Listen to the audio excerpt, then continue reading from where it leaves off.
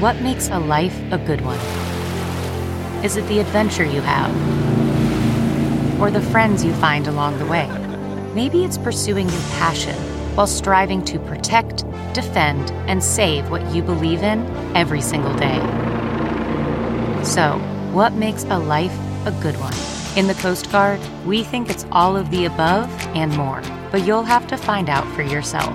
Visit gocoastguard.com to learn more.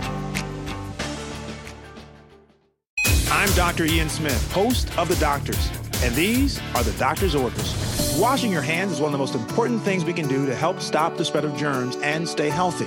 You should always wash your hands after using the bathroom, before preparing and eating food, after blowing your nose, coughing, or sneezing.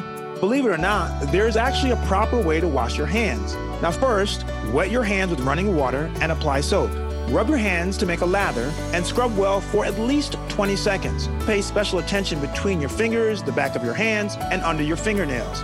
Then, rinse your hands and dry with a clean towel or air dry them. For more information, just log on to thedoctorstv.com. I'm Dr. Ian Smith, and those are The Doctor's Orders.